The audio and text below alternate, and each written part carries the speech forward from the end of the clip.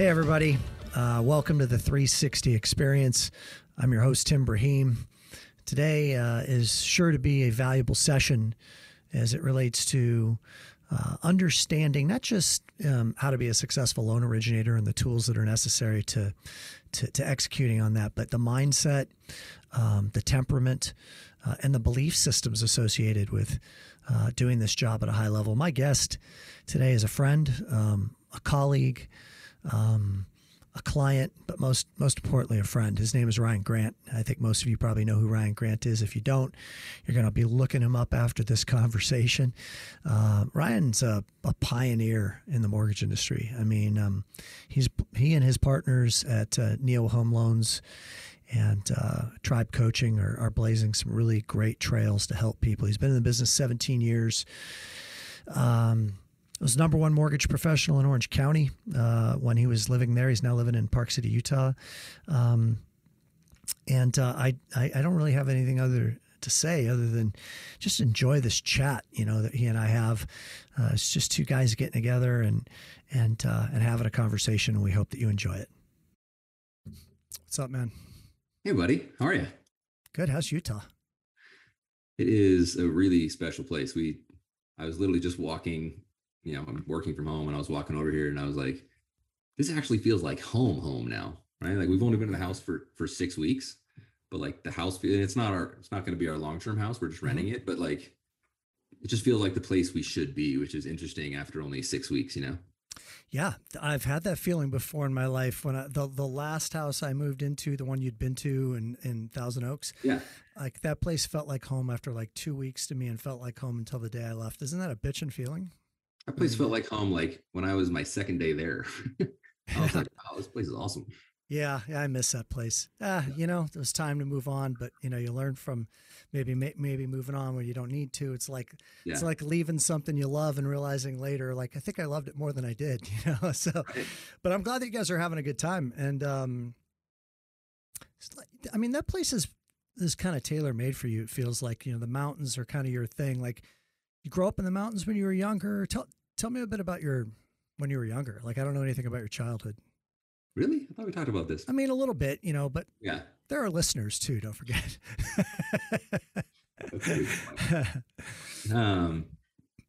I grew up in Sonora, by Yosemite. Mm-hmm, mm-hmm. Yeah. I remember that. Yeah. So, we would always be either skiing, like wakeboarding. How many people live there? Not a lot. I think there was like 12,000 people in the whole town. There was like one high school, right? You have to drive like 45 minutes to get to the next high school. Awesome town, right? Like wonderful place to grow up in. And we were always out, snow skiing, because snow skiing was like 30 minutes away.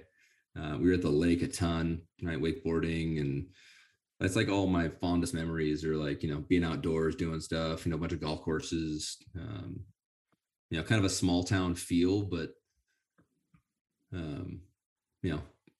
a little too small sometimes for me. Right. And so that's why like Park City is great, because it has a small town feel, but at the same time, it feels like, everyone in the country knows it and is here at times. Mm-hmm. And it's easy to get to.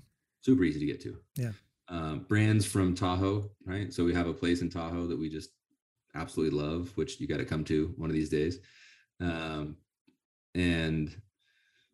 that feels like home every time we're there. And it's just because we're like, literally, a good way to put this in perspective is if you would have seen our house in Orange County full of like toys and, stuffed animals and all sorts of, stuff for the girls, we literally haven't unpacked it from the garage.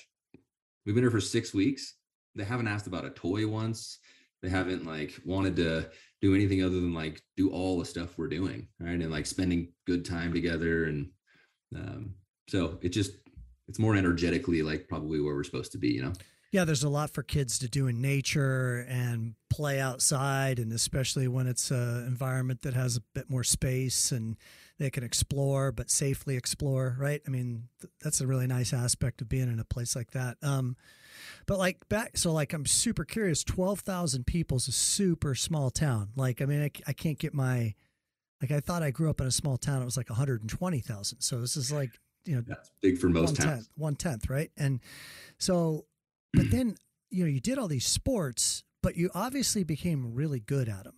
I mean, look, you're an outstanding athlete, period, in so many ways.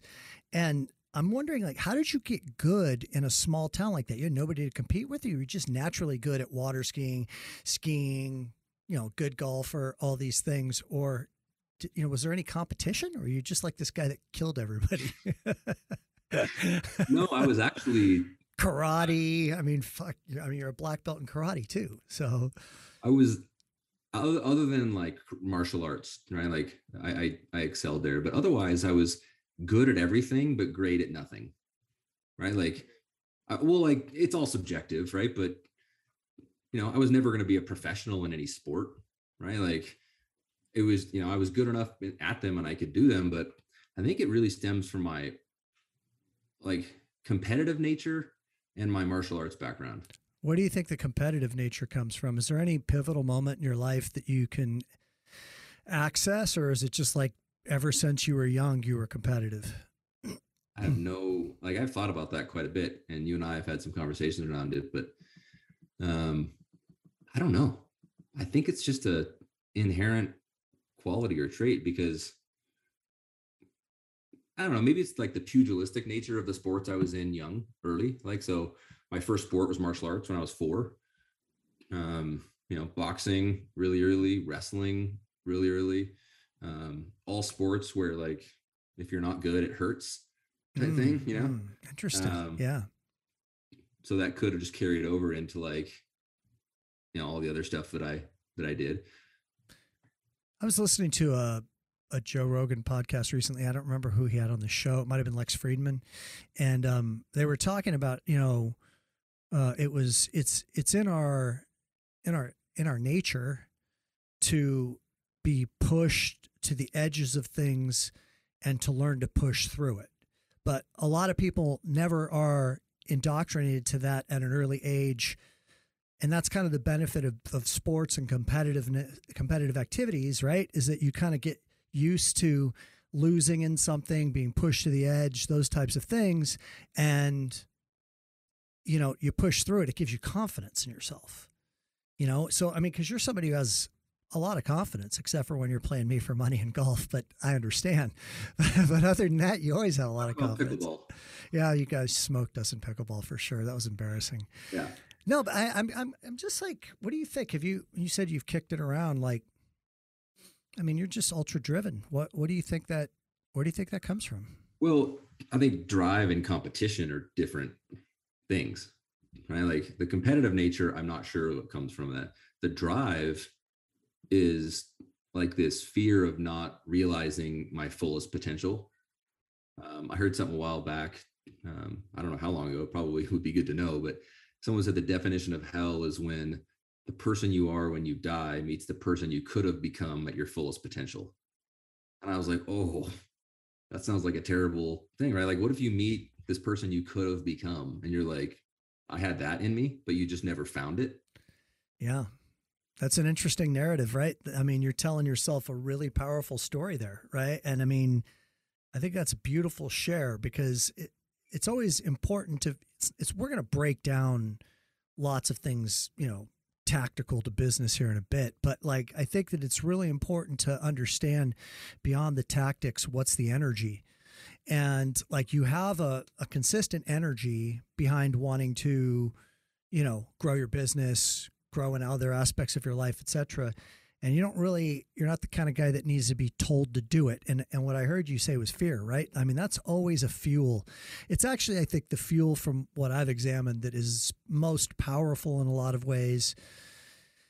People take a lot of actions to run away from fear, like worried about the alternative type stuff. So to not like realize your fullest potential, that's like using fear as your friend, And how long have you thought that way for? Like, when did you start actively thinking about, I need to reach my fullest potential? Was that taught to you when you were a kid, or did you learn it on your own? I think it might have just been realized as I was a kid, right? Like it was very clear to me that if I practiced something, that I could get good at it, right? Like I could see results quickly, right? And so why not do that in every aspect of life, right? Like that's why, I take coaching with you and the L360 group. Like it's that to me is a practice where I'm not the best version of myself. And when I heard you talk and I heard what the group does, I was like,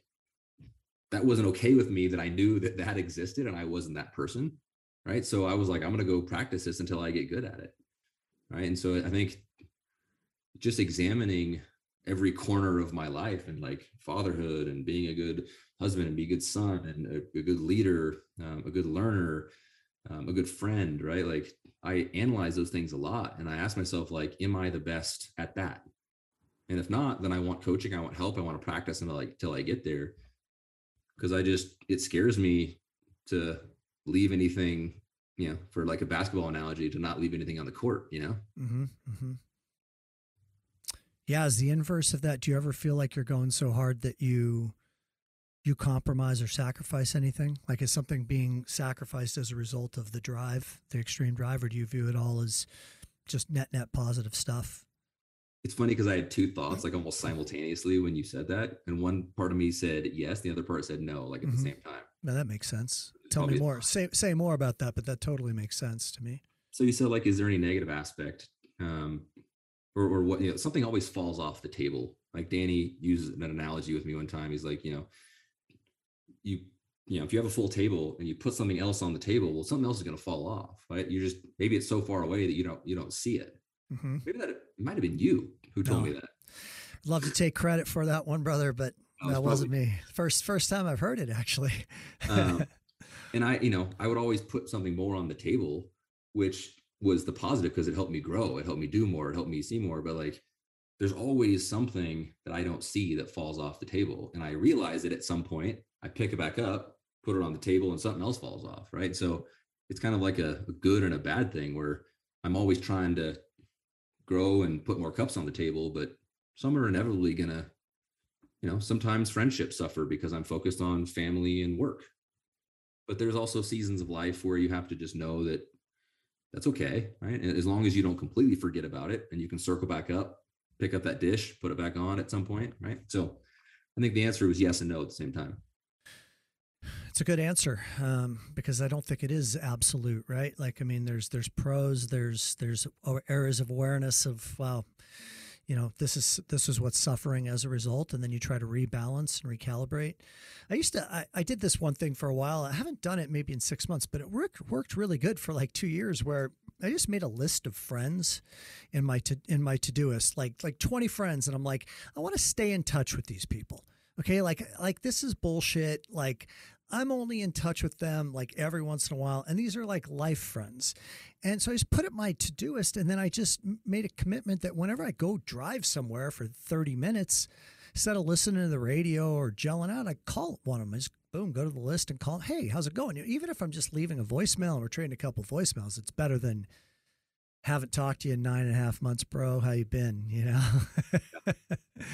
So well, the longer the separation, the harder it is, right? Because it's like, I don't know, I haven't talked to him in a while, right? So you kind of justify not calling. Well, that'd be weird because and like every month that goes by, it gets worse, right?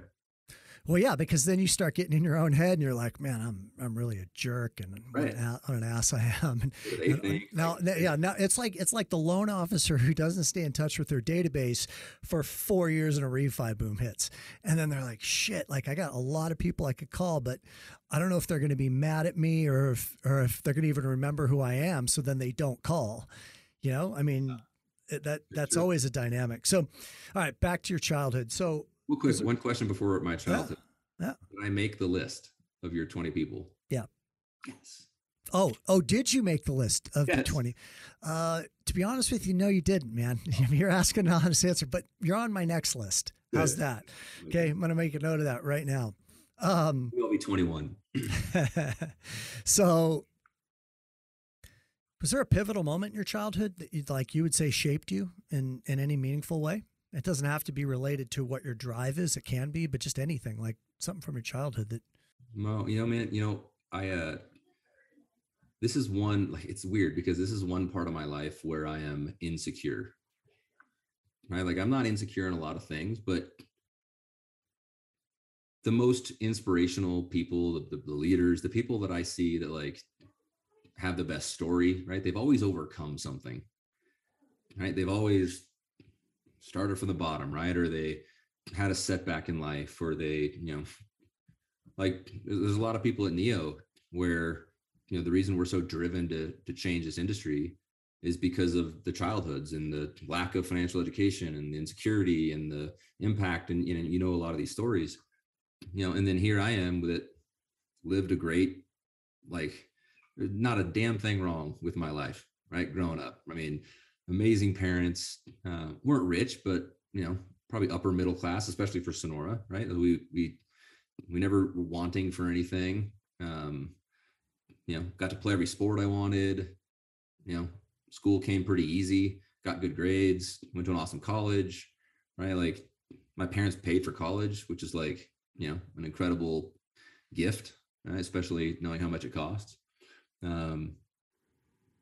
There was nothing that I could pinpoint to say like this shaped me. And that's like a weird insecurity I have, because it's like, I go and tell a story. It was like, well, you started on third base, right? Like it's not that hard.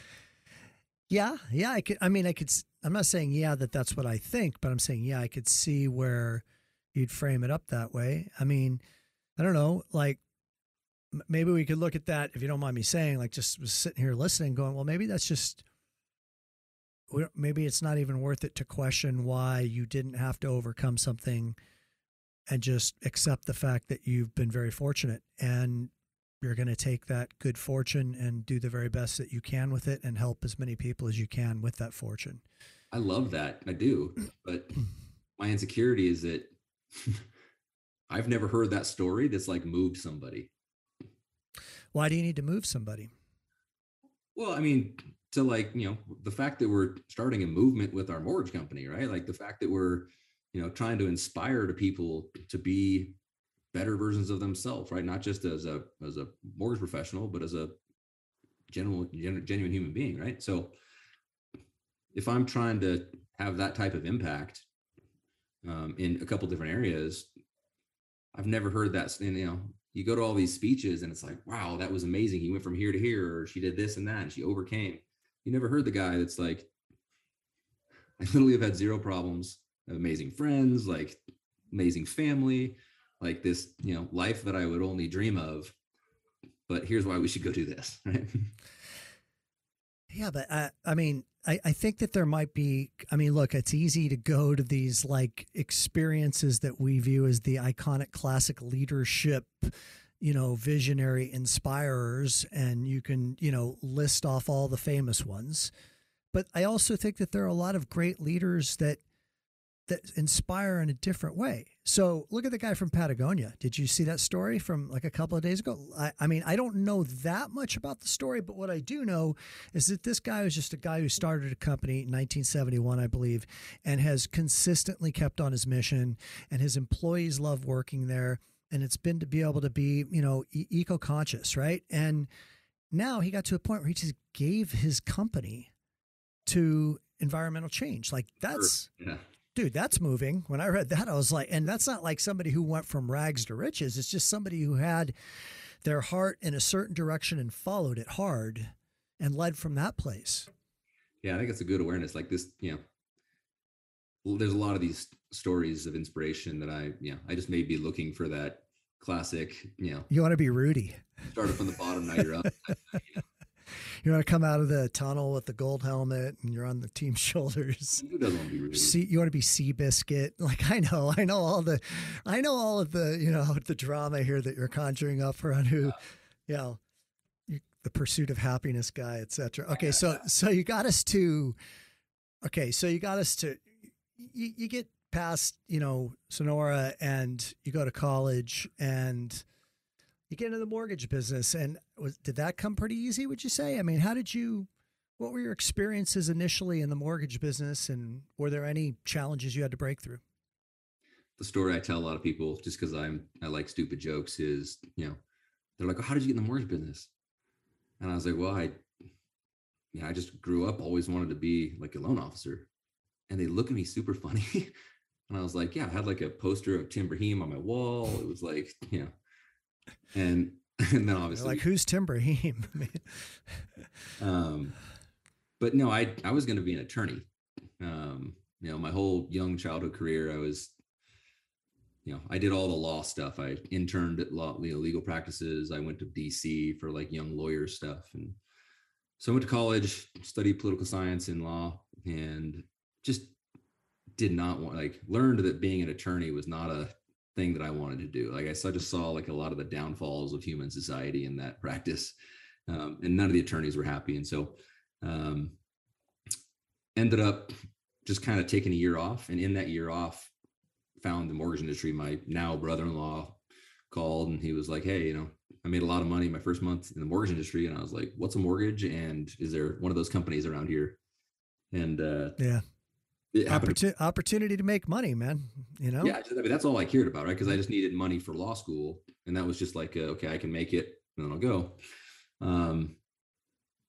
And because I was so disenchanted with the legal industry, and because the money came so easily back then and so quickly, I was like, well, maybe I'm just going to give this a shot. Unfortunately, I learned literally nothing for the first, 4 or 5 years because it was just subprime call center stuff. And so I was just under the impression that was the industry and that's how it worked. So I was going to actually, in 2011, was going to go, I was going to leave the mortgage industry because I was just fed up. Like, the ups and the downs, and I just wasn't fulfilled there. So I was going to go to business school. And my dad was like, hey, why don't you try going to, talk to realtors and have them send you business, use your personality. And I was like, I don't even think that's a thing. I was like, I'm pretty sure you just send out mailers and then people call you for refinances. It's another sport that you have yet to master that you're getting ready to engage in. Keep going. Right. And I was like, yeah, I guess I'll give it one more shot. And so I remember I joined iMortgage March of 2011, no past client database, no CRMs, never met a realtor, never done a purchase. This is 5 years, almost 6 years since I started. Right. So, and I was massively in debt, underwater on my house, right? It was grim. And, I was like, all right, what do I do? And they're like, you got to go to open houses and broker previews. And I was like, what's a broker preview? You go to some strange restaurant and everybody gathers there and realtors talk about their listings and their properties. And then you can network and they'll start to send you loans. I was like, all right, give it a shot. And it was ugly for a while, real ugly. Did it stretch you? Did it stretch your personality? Well, I mean, I'm not the guy who walks into a room and me neither. Lights it up, right? Yeah. I'm the guy who walks in, stands in the back, kind of surveys it, am I safe, right? So I remember the first time I went and they're like, you just have to stand up and just introduce yourself and say something about yourself. And public speaking was very low on my skill chart. So I quickly wrote something out and brought the piece of, this was a 20-second thing. I brought the piece of paper up with me. I'm standing in front of an audience of 12 people, right? Because these things aren't very well attended at times. And keep in mind, this was just coming out of the recession. And you could see the piece of paper shaking, visibly. It wasn't just me, the whole audience saw me shaking a piece of paper, trying to read my name and say something about myself. And I just remember I was like, I don't think I can do this. There was a time I drove up to an open house. I had 3 open houses. I almost feel weird admitting this. I had 3 open houses to go to on a Sunday. And the Friday or Thursday before, I worked with the marketing team. We created flyers. They were co-branded. They had all these things, right? And I pull up to the first house and I just blatantly talk myself into why I shouldn't go in there. It wasn't even close. I was like, no, it's weird. I can't see the front door. I'm just going to go. So I go to the second house and I'm like, I don't know. I'm going to go to the third house. And I sat outside of the third house for 30 minutes. And I was like, I don't want to just go in there. They don't know me. I don't know what to say. Right. I was like, I'll do it later. So I leave and go back home. And Brianne was like, how was your day? Oh, you were with Brianne at the time already. Yeah, she was my girlfriend. Okay. she's like, how'd your day go? Because she knew I was trying to build my business and like, struggling through it. And I was like, oh, it was awesome. Yeah, you had to show your woman that you're a man, right? You had to like, you couldn't. Right? I'm like, oh no, baby. Actually, I drove to every house, told myself why I shouldn't go in, and left with like a dog with my tail between my legs. Yeah. So that was the start of my mortgage career. So stop 1 second, okay? Because I want to call something to your awareness. I don't know if you're aware of this, but for me, I'm sitting here and I'm going, well, I mean, first of all, I could relate to so much of what you said. Like I did all that shit. Like, I mean, man, I could tell you stories about flyers that I mean, I met my attorney indirectly through doing a photo brochure with glue stick and Polaroid prints on the photo brochure, dude. This is like around the time of Christ, I think. So, but yes, the same thing, same trepidation, same like, what the hell am I doing here? But bro, you just told your story. What do you, how do you, If you want the story, tell that one. That's a great story.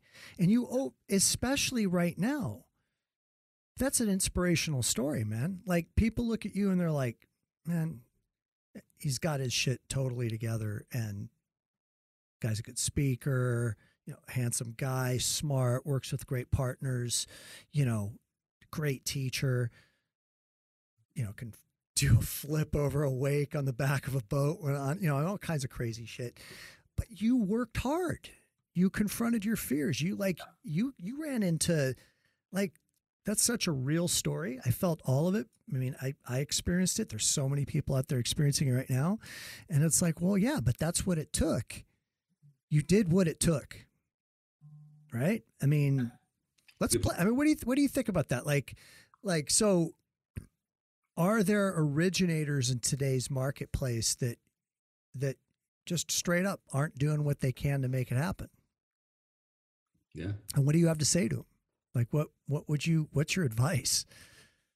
I mean, it's probably a bit of a pivot, but it depends on where they are in their season of life, right? Because what I've found is a lot of people aren't doing like the hard work that needs to be done now because they've gotten comfortable, right? Like you've been in this business for the last 10 years, right? Like you're likely at a pretty comfortable position, right? Where, and you also have had the last 10 years of not really having to do super hard, uncomfortable work where it pushes you out of your comfort zone, right? So like that audience is different than the audience who was in a similar situation to me, right? The people that need to make $1 like now, or life, it gets real hard, right? Like I was in that position. Like I didn't have a choice, right? Like I would have lost a lot of things. I would have, but like there's two groups of people, there's many, but like there's two kind of factions to me, which is one is the